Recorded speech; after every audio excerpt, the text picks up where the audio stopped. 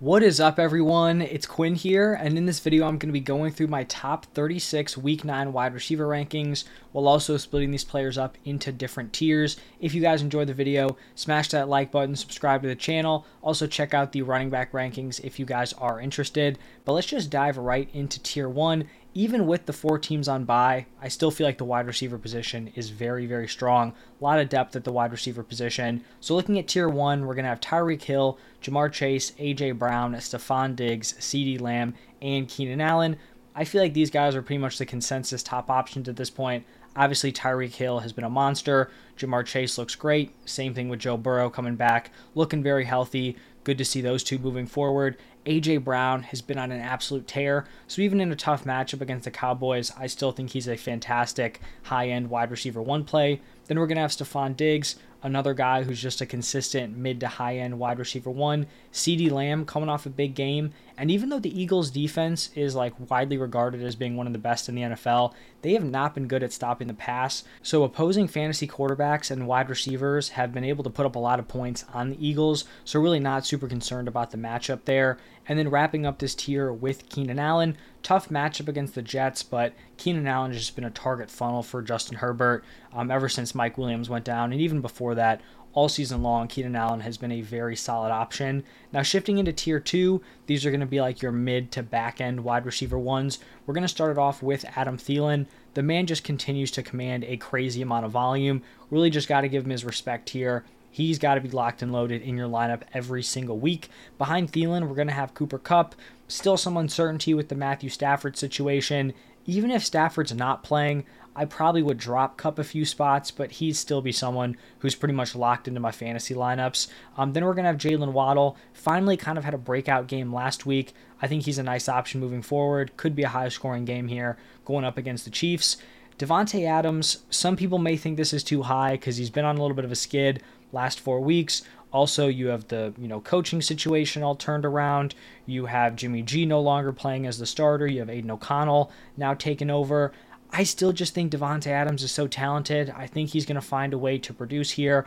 I think this is probably a bigger hit to Jacoby Myers just because it's a lot easier to support one top weapon compared to two in an offense that's not that great. So I still have Davante as a wide receiver 1. If you're fading off him a little bit, I understand, but I still feel like if you have him in any normal sized league, he should still be locked into your fantasy lineups. And then we're going to have Mike Evans, just continues to produce, Bucs wide receiver 1. And then the final player in this tier is going to be Devonta Smith. Going up against the Cowboys, tough matchup, but had a bounce back game in week 8. Even with A.J. Brown on a tear, I still really like Devonta Smith as a back-end wide receiver 1. Now shifting into Tier 3, these are going to be like your high-end wide receiver 2s to your mid-tier wide receiver 2s. Going to start it off with Chris Olave. I'd say from a fantasy production standpoint, Olave has been disappointing, but he continues to command a lot of volume. He's had a lot of big yardage games. He just hasn't been able to convert in the touchdown department. So I still think he's someone I would trust as like a high-end wide receiver 2. Behind Olave, we have Puka Nacua. Obviously, Matthew Stafford missing would definitely be a hit to Puka, but I still feel like him and Kupp have both proven they're very, very talented, and they pretty much should be started regardless of the quarterback situation.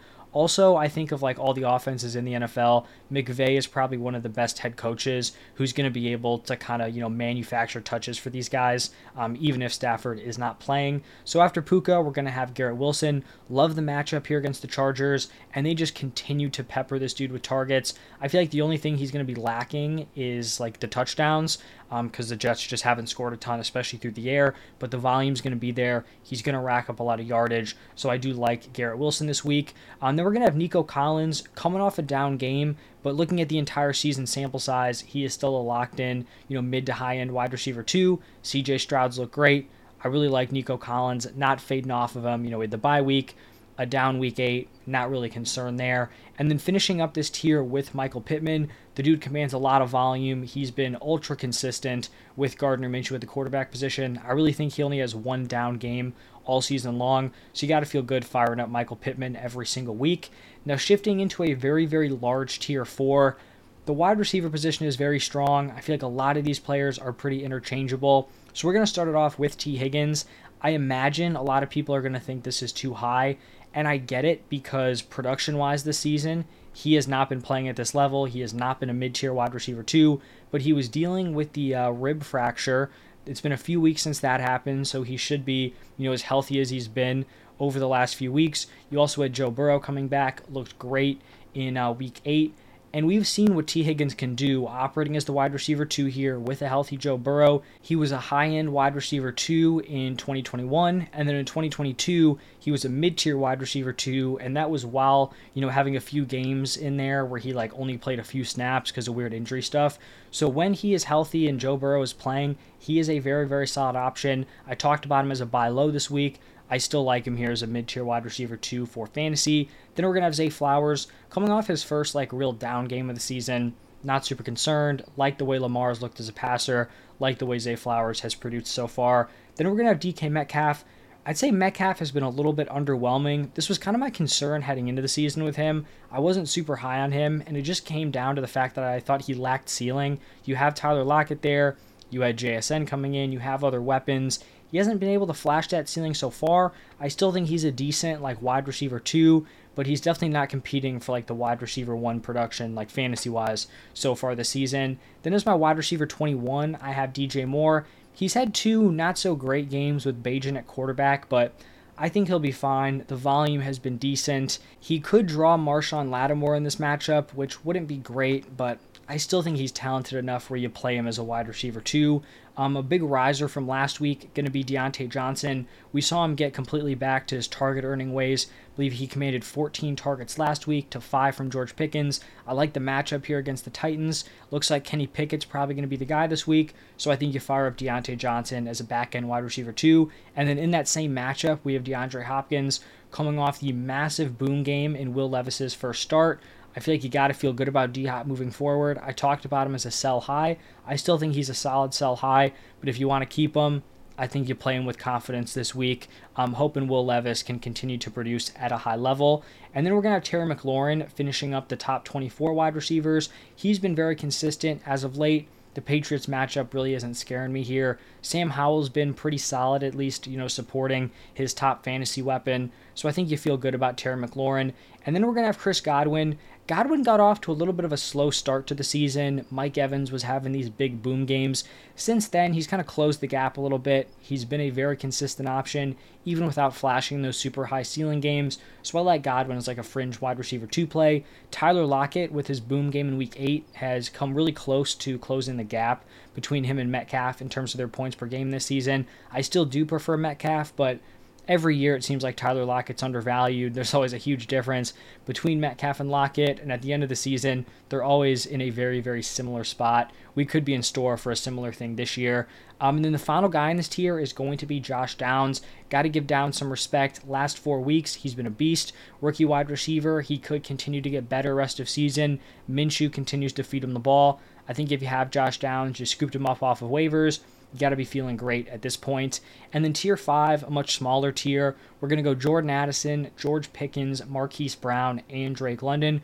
So for Jordan Addison here, obviously losing Kirk is a massive disappointment.